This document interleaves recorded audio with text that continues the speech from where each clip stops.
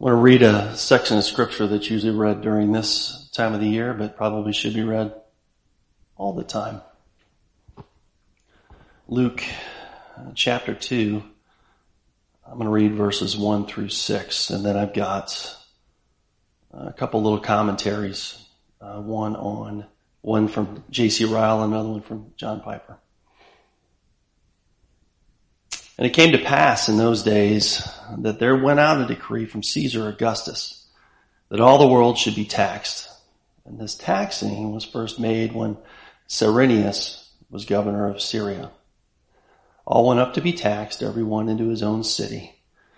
Joseph also went up from Galilee, out of the city of Nazareth into Judea, unto the city of David, which is called Bethlehem, because he was of the house and lineage of David, to be taxed with Mary, his espoused wife, being great with child.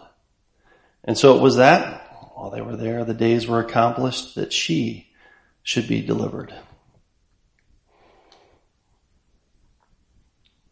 And within these verses, within these truths, within this story, just the amazingness of the sovereignty of God, and then even how he takes care of his children. It's a J.C. Ryle commentary on that section. I'm just going to read the middle point that he made, the second point. Let us notice, secondly, the place where Christ was born. It was not at Nazareth of Galilee, where his mother, the Virgin Mary, lived. The prophet Micah had foretold that the event was to take place at Bethlehem. Find that in Micah 5:2. And so it came to pass. At Bethlehem, Christ was born. And the overruling providence of God appears in this simple fact. He orders all things in heaven and earth. He turns the hearts of kings whithersoever he will.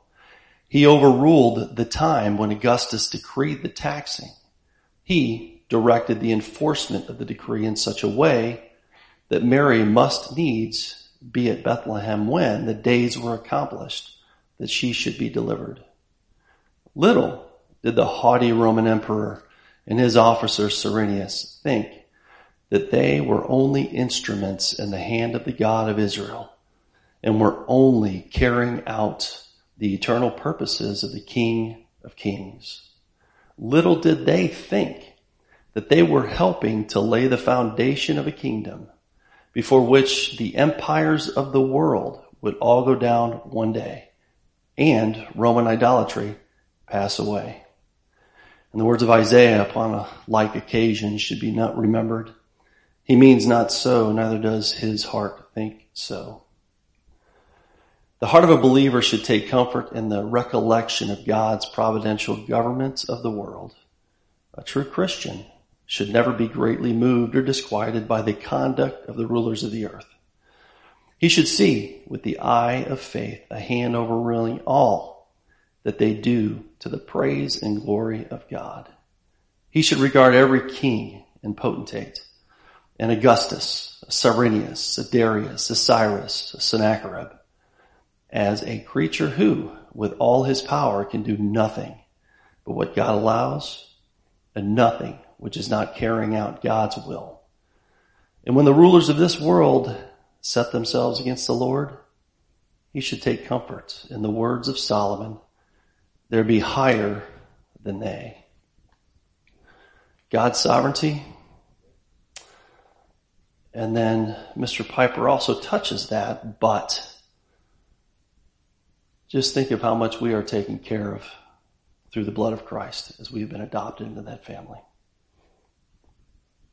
John Piper, have you ever thought what an amazing thing it is that God ordained beforehand that the Messiah be born in Bethlehem, as the prophecy in Micah 5:2 shows, and that he so ordained things that when the time came, the Messiah's mother and legal father were living not in Bethlehem, but in Nazareth, and that in order to fulfill his word and bring two unheard of, insignificant little people to Bethlehem, God put it in the heart of Caesar Augustus that all the Roman world should be enrolled each in his own town.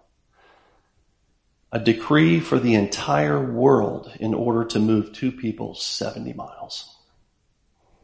Have you ever felt like me, little and insignificant in a world of 7 billion people? I guess it's 8 billion now, where all the news is about big political and economic and social movements and outstanding people with global significance and lots of power and prestige? If you have, don't let that make you disheartened or unhappy. For it is implicit in Scripture that all the mammoth political forces and all the giant industrial complexes, without their even knowing it, are being guided by God, not for their own sake, but for the sake of God's little people. The little Mary, little Joseph, who have to be got from Nazareth to Bethlehem. God wields an empire to fulfill his word and bless his children. So do not think, because you experience adversity in your little world of experience, that the hand of the Lord is shortened. It is not our prosperity or our fame, but our holiness that he seeks with all his heart. And to that end, he rules the whole world. And as Proverbs 21:1 says, the king's heart is a stream of water in the hand of the Lord. He turns it wherever he wills.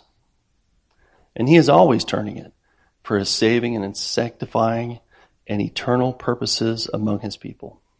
He is a big God for little people.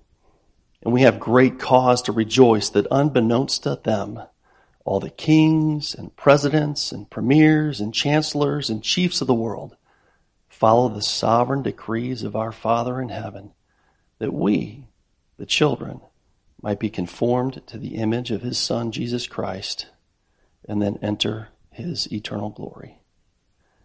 He is a God, a big God for us, his little people. Let's pray. Lord God, we thank you again.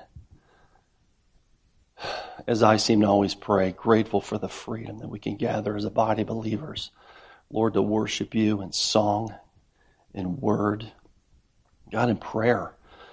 Lord, getting to know you a little bit more. But as we do that, we just are amazed at even the little bit of significance that you give us through your Son, Jesus Christ, that you take care of us. Regardless of what goes on around, your will happens. Your sovereignty does not fail. Help us to worship you rightly today.